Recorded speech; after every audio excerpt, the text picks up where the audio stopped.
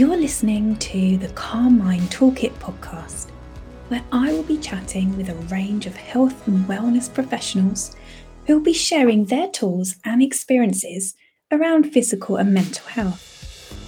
I'm your host, Helen Stammers, occupational therapist and founder of the Calm Mind Toolkit, and I'm here to help you build your toolkit of skills in resilience, confidence, and calm.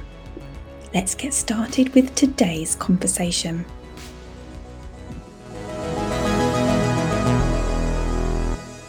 So today I'm joined by Lizzie from Parenting Explorers. Lizzie is a gentle and holistic sleep and parenting coach. So hi, Lizzie. Hi. Hi, thanks for joining me today. I'm really looking forward to speaking to you about all the things that you do. If we can start by giving a bit of a description of what you do. Yeah, okay. Thank you. Thank you so much for having me. My main support that I offer to families is around supporting families with their sleep, their infant and child sleep needs. And I do that as a holistic coach. So that basically means that it's very individualized to the child and family needs. It's very child and family centered. So looking at things holistically means that if there is an issue with sleep, there's often so many other reasons why that might be happening, obviously depending on the individual child and family. So I look at things like nutrition, sensory and health needs, child development, behavior, attachment, routines, parental anxiety and child anxiety, and all of these things come under that kind of umbrella.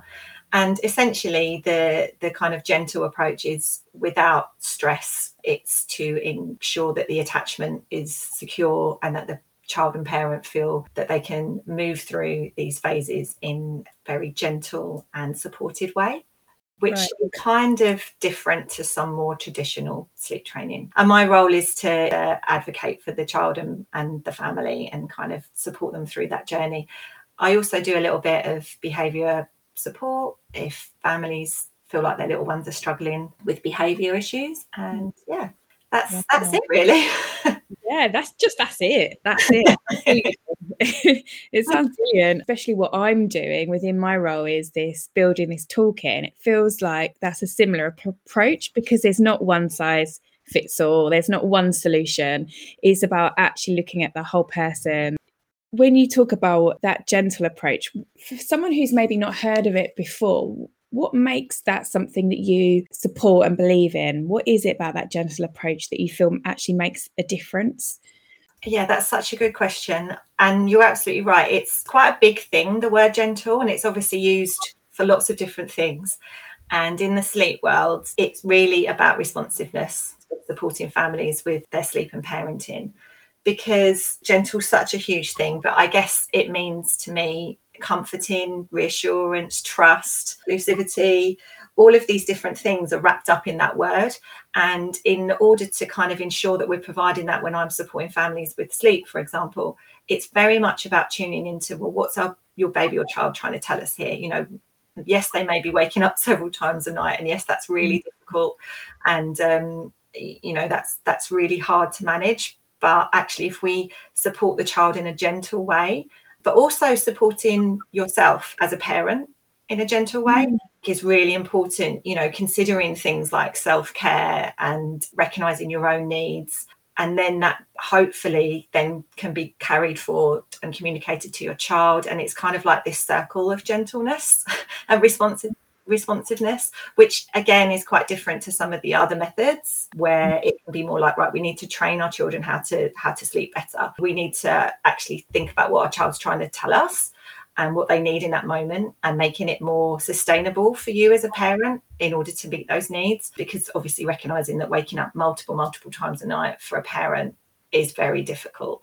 Yeah. So it's trying to create that balance, but not without a response to the child unless the child initiates that. Feels like that child's not doing anything wrong. It's not looking at what the problem is. It's looking at build understanding. And like with perinatal mental health, there's so much research and evidence backing this approach actually that you talk about in attuning to each other and being mindful of what the experience is. So I guess you're looking at the experience of the child and the experience of the parent as well, and how that interacts with each other. Yeah, definitely. And I think that's so important, isn't it? And everything that you're doing with the Calm Toolkit is exactly that. And I just think that yes, hopefully this sort of approach totally is respectful of that way of thinking, and actually that sometimes it's about trying to unpick what's going on before just trying to fix it. Exactly. One of the most challenging parts is feeling like there's a fix and I need to find it, and that can be really exhausting in itself. Absolutely. What would you advise to anyone that's a bit bombarded by the different books, the different approaches, where people telling you one thing and someone else tells you something else? It's really, it can be really difficult to know what to do and feel overwhelming in how to manage. What would you suggest? Yeah, that's such a good point. I think for me, my first thing would be try and just trust your instincts, which I know sounds like a really loaded thing if you're feeling really bombarded with so many different pieces of advice and information. Yeah. I think sadly, this past year and a half, for any parent, but especially new parents, it's that kind of saying of, we have to parent in a village, and there hasn't been a village. So probably that means even more so people are going to be tuning into Googling, in the middle of the night, or scrolling through their social media, or obviously listening to friends and family or other advice. And it can feel totally overwhelming because we kind of want to find that quick fix, especially when it comes to sleep. Oh, yeah. And it's so easy to Google something like, why is my 6-month-old waking? Or how do I stop my little one from getting up at 4 a.m. or whatever the issue is. You Google that and you are faced with 1,000 different pieces of advice, and it's very hard to then be able to tune into what makes sense to you. So my sort of opinion on that would be kind of like, well, if you read something or you hear something and it makes you go a bit, that doesn't really sound right, but okay, if it says it here, or if I've read it or someone else has tried it, then maybe I should go for it. But if it feels like that isn't something that you could get on board with within your own parenting instincts, even though sometimes when you're so exhausted, our instincts just tend to feel really wobbly, there is hopefully that gut feeling. And I think my support is heavy on trust your instincts. The parents are the experts on their children, not me, not Google, not a friend or a family member, as well-meaning as the advice can be. And it's always generally with really good intentions. If it doesn't sit right, it's probably not going to work for you anyway. Yeah. You have to kind of believe in what you're going to try and do. And I would say the best thing to try and do is to try and find your village. Find, if it is social media that you're looking at, find the accounts that speak to you in a way that makes sense, that's reassuring, that builds confidence and empowers you, rather than makes you feel like, oh God, my baby isn't sleeping through. Why is my baby supposed to be sleeping through? Well, my baby doesn't do that. Or my baby only naps in the sling, doesn't nap in the cot, like I've done this all wrong. They're not the people that you should be listening to. Yeah. And not in a judgment way, just in if that doesn't sit with your parenting style. Because obviously for some parents, their babies might sleep really well in a cot, or they might not wake as many times. And that's great too. Like, we're all different. Our babies are all different. Yeah, that confidence issue is such a key part. So thinking, oh, everyone else knows better than me, everyone else is doing it right, that sort of comparison with others. And to work alongside people that are going through the same thing, or that have maybe got the same parenting values, I kind of see, how that would be actually really helpful. Yeah, definitely. Exactly that. And we are all different, and we've all got different thoughts and processes. But yeah, I think if you can find a kind of alignment somewhere along the line, then it's going to just build your confidence as well, which is really great. Yeah. Within your support, you focus on incorporating that nature element. I know from your logo, you've got that in there. Can you tell me a bit more about that and how that works? Yeah. So the support that I offer is multifaceted. So there is support for parents, there's support for sleep, there's support for child development and behaviour. But actually, from a sleep point of view, the nature part is very much linked with the fact that for me, I'm really passionate about outdoor learning, that children and families and parents, we all need to be outside more. We all need to be engaging with nature more. The benefits are huge for our well-being. From a baby and child point of view, the amount of learning that happens, the creativity, the exploration. And my logo is very much like based on that nature element of being outdoors, being free. And then from a sleep point of view, it's very much really actually, let's try and take the pressure off ourselves a little bit. Got a tiny baby or a big baby or a toddler or a child, because I do actually work with a lot of families of older children around sleep, especially linked to anxiety. And again, sadly, this past year has just heightened that. And I often say, I know it sounds really simplistic, but maybe just get outside more. Because if we're at home and we're trying to create naps or bedtime, we're getting into battles, things are feeling quite oppressive, then that opportunity to just be outdoors in nature, where even if it's just a run round, you know, a little bit of green space, or if you're lucky enough to have opportunity to go further afield and, you know, woods, beach, we're really lucky in our local area, obviously, with all of that. But it doesn't even have to be that, just fresh air, because the more you're out in nature, that builds up your senses. Once your senses start tuning into the environment, that is really good for your well-being, but also it's good for your child, because it essentially, and this is the good bit, it builds sleep pressure. You know, exposure to outdoors actually effectively just tiring them out. whether it's physical or sensory, you know, even for a tiny baby in a sling or a buggy, their sensory needs are going to be heightened, and that helps to build sleep pressure, which helps to ultimately help them sleep, you know, whether it's for a nap or later on. Now, it's not obviously the 100% fix. You know, we could spend all day outside with our babies and they're still not going to sleep through the night. But actually, at least we haven't been maybe home stressing about where they've napped or how they're napping or how long they nap for, and we kind of feel emotionally better for that. So I really try and bring in this element of just spending some time in nature and reconnecting with yourself and your child, even just for a short period. But it's obviously just one part of kind of holistic support. But I think, especially again, this past year and a half, it's just been so hard, and we've literally been locked down. I mean, I know we've been able to do our daily walks at certain points when that was a really intense period of lockdown, but we've just been in, haven't we? That's what it feels like.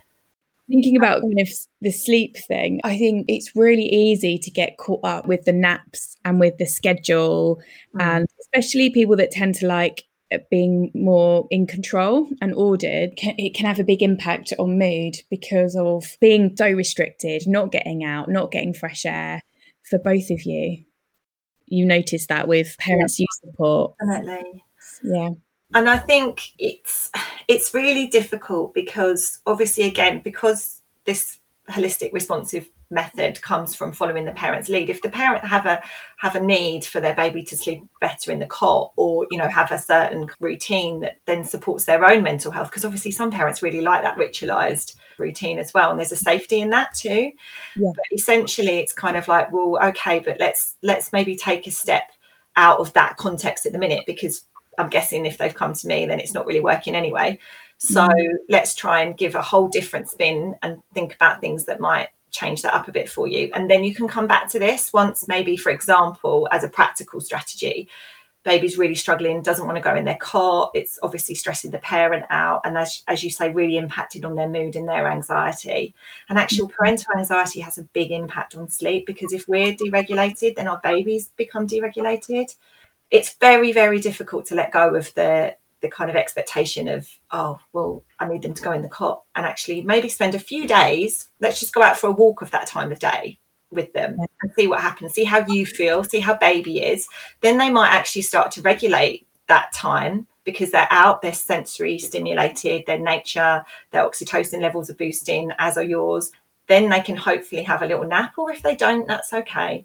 And then actually the next day the same, and then they might start to regulate, for example, that time. And then maybe you could kind of think, okay, well, now I might try for that cot nap, because I've let go of this stress that was really building up. I know it sounds really simple, but it's not, obviously, like there's more sort of support around it. But essentially that's the idea. The idea is to just give yourself a different perspective. And if you add nature into that perspective, it tends to really have a positive focus, even if it just helps for that day. Yeah, I think it's, day by day. And anything that is going to help you feel calmer is got to be a positive thing. I've noticed there's so much fear that gets associated with sleep, because if my baby doesn't sleep, then I won't be able to cope, or that it becomes so stressful, and it's really hard to try something new, because you're risking, what if it doesn't work? What if it makes it worse? So it feels useful to have your real support around making those steps forward, because I can imagine it'd be so hard to do by yourself. Yeah, especially when you're in it, like you can't quite see, for want of a better expression, you can't see the wood for the trees, it's too hard. The idea is it's very kind of phased, simplistic, like break things down, actually what can you change? What can we change? Just one thing that would hopefully make this whole process easier on you. Because often going in with the big overarching goal, which might be, less night waking, obviously, or more naps, or less bedtime battles, or less waking up at 4 a.m, whatever it might be. If you start with that big goal, it becomes, well, actually, I can't even get that because I can't even get my little one down for sleep without this or this happening. So it's kind of like, okay, well, let's just phase that support into tiny steps and let's figure it out together in a way that's achievable, but confident building, hopefully, like you say, like being able to take a risk, but with knowing it's going to be okay. Yeah. It's going to be okay, I think there's a big emphasis on the fact that our babies need to sleep, but actually biologically they don't. Especially under 6 months, for example, they need to wake. It's preventative against SIDS. It's wake for food. They wake for comfort. And then from 6 months plus, the research is that 80% of babies wake 1 to 3 times a night up until at least 18 months. And I know of many, many older babies and children that wake more at that age. And so actually the expectation is totally unrealistic against what is the actual norm.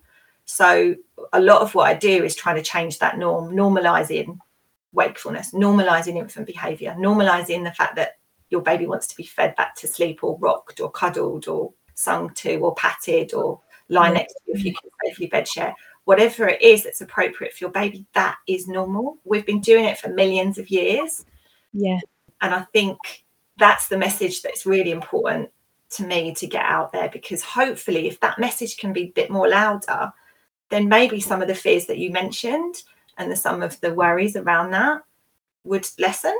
It might not necessarily make you less tired, admittedly, but it might make it easier. You don't have another thing to think, oh, I have done this wrong now, Yeah, you can put your energy into how to cope with that tiredness as opposed to being so caught up in that fear and that worry around the sleep. It must be such a relief to hear that, and it is such a shame that the expectation about baby sleeping through, that my baby's a good baby because of sleep. I think that's really, it's quite damaging in a sense, because you're always then feeling like you should be at a certain point, and if you're not, it's not normal. But it sounds like it really is normal. It's so normal. And also, like, because I get a lot of parents asking me, oh, have I done it all wrong? Because I did all of those wonderful things like feed to sleep, however the baby's fed or rocked or, paced around the house. We've all been there at 3 a.m. for hours on end. And it's like, no, they're all the great things, because what we want is to build attachment, build co-regulation, build your baby's brain. And actually, getting your baby to sleep in all of those ways induces oxytocin, which induces serotonin, which induces melatonin, which is the sleep hormone. Getting your baby to sleep in any other way that causes stress to them and you raises cortisol, and cortisol is not good for sleep. So it's kind of like, I really want parents to hear all of the things that they actually come to me and say, oh, I've done it all wrong, or it's my fault because I've done this, this, and this. It's no, you've done everything and more, right? Yeah. Yes. If down the line it becomes unsustainable, or obviously if you're not coping and the sleep deprivation gets too much, there's so much that we can do to support you with that, and so many things that are responsive, gentle, child-led, that bring all the good feelings for all of you without making you feel like you've done anything wrong, actually celebrating what you've done right. Yeah. How do we value those moments that feel like, oh, the baby's awake or the child's awake, and judging that as not a good thing, but actually valuing what you're offering your child, like you said, with the attachment and the co-regulation and how important that is. I think sometimes that's not valued enough, that what you're doing in that moment is really important. Yeah, definitely. I think it's just being able to recognize that. And that's why I guess at the beginning when we talked about that trust in your instinct, like even if you're really, really tired and it's really hard, and I know there's really hard moments where you can feel frustrated and it's not really working out. But actually just recognizing that cuddling your baby or soothing your baby, sleeping with your baby safely, or whatever it is that might be happening in that moment, it is actually building their brain. Babies' brains are experience dependent. So, and this just blows my mind every time I say it, even though I know it, 1,000,000 neurons per second are developed in a baby's brain. Wow. So whilst we're having that opportunity and it's the middle of the night and it's hard and it's tough, and they're kind of looking towards us to regulate them, we are building and strengthening those connections in their brain and offering that support. And I think you're absolutely right. It's about trying to find ways for us to cope with that. So actually, a lot of the support that I do is around that mental well-being, things like self-care and good sleep hygiene for yourself. Because sometimes I think what can happen is finally our babies fall asleep, but then we're wired because our stress is heightened because we're thinking, oh, they're going to wake up in an hour. And so we start looking at our phones, or we're not taking care of our own mental well-being, we're not having good nutrition, or we're not looking after ourselves as well as we could be. We're getting anxious, and therefore our sleep is then extra affected. So it's kind of this balance between, I guess, as what I said at the beginning, being gentle with yourself is so important. Yeah. Do you have an example of what maybe most parents might come to you struggling with? I think it's kind of probably reflective of what we've sort of talked about, in the fact of, have I done something wrong because I've been doing X, Y, and Z to help them get to sleep, and now they won't sleep so well, and it's kind of like turning that on its head and saying, no, you haven't. You've done everything perfectly in terms of regulating and supporting your baby. But now it can be kind of like, well, let's use all the wonderful things that you might have created with your baby. So there's a really great technique called habit stacking, which is from the wonderful Lizzie Noble. So she's my mentor and she trained me as a holistic sleep coach. So because often parents say, oh, it's because I feed them to sleep, or it's because I rock them to sleep, or it's because they only sleep on me. So it's kind of like, okay, well, that's brilliant. Let's use that. That works. And then we'll layer up loads of other different supportive responses that we can gently ease away from over time. So the thing about gentle sleep coaching is it does take, well, not all the time. I've had very, very quick success with many families for different reasons, but generally to do something like a layered approach takes a bit of time, but that's okay, because we're leaning into what the child needs. And actually sometimes parents think that they want to stop it, but then it comes to it and they don't want to stop rocking their baby off. Yeah. I wonder if that's going back to what you said about those instincts versus maybe the expectations. Maybe they don't match, and you're giving them the opportunity to realize how they want to parent. And exactly. But then essentially, like, a really good strategy that any parent can do if there is something like that is you're rocking your child off, and then you kind of, on top of the rocking, you might add a little bit of what you would do instinctively, a bit of patting, a bit of rubbing, a bit of shushing. You might add a little bit of singing. Now, I know every parent is doing this anyway, but it's just to sort of do it in quite a consistent approach. So they learn to love all of those things on top of the thing that they love the most, which might be the rocking. So then gradually you can reduce the rocking down less and less until you're getting them rocky, like to sleepy stage.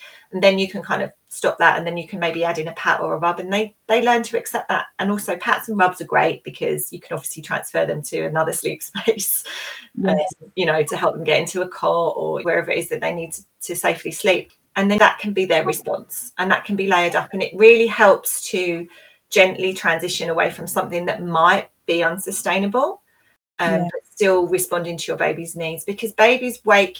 We all wake. That is biologically normal. It's just that some babies need a little bit more support to get back over to that next sleep cycle. It doesn't last forever, but some of these tricks, if it does feel unsustainable, can definitely help to ease that transition. So they actually need less and less support to get back through a sleep cycle, if that makes sense. Yeah, it sounds like it's manageable and achievable to have that layered approach where you don't feel like you're just completely having to change everything that you're doing, and actually maybe it's going with what's happening. Yes. Definitely. The other thing that's really quite helpful as well, just very quickly, is looking at what's happened across the course of the day. Sometimes it can just be a little tweak around the timings. Lots of families come and say, oh, it's taking me like 2 hours to get my baby to sleep at night. Well, if that's the scenario, then your baby's either totally missed their window for bed, or they're just not tired enough yet. So it's okay if you just want to, if it's like, you know, 6:30 or 7 in the evening, obviously now it's summertime as well, great, go out, have a walk around the block with them and build up a bit of sleep pressure. Or they might have got really, really overtired and they just need to go down a bit earlier. So I look at the structure of the whole day. And also when I work with families, it's very much about, let's look at the day first, because actually trying to change behavior at 2, 3, 4, 5 in the morning is really difficult. But often the most success comes from just tweaking those things, looking at the sleep hygiene, which is essentially, you know, how babies fall asleep, the right kind of temperature, light, noise, all of that sort of stuff. And so those are kind of what we call quick fixes, which can really make a difference, especially if you're feeling super sleep deprived. They can quite quickly give you 2 or 3 extra hours that you didn't have before, which it can be hugely beneficial. Then your own tank gets built up and you can have a bit more reserve to go, actually, okay, now I can make some of these more sustained changes to some of the nighttime behavior if it's appropriate to your baby's needs, because babies do need to wake for food, you know, and comfort. So it really does depend, but that can be quite good as well. And I've had a lot of families in that way. Yeah, that sounds brilliant.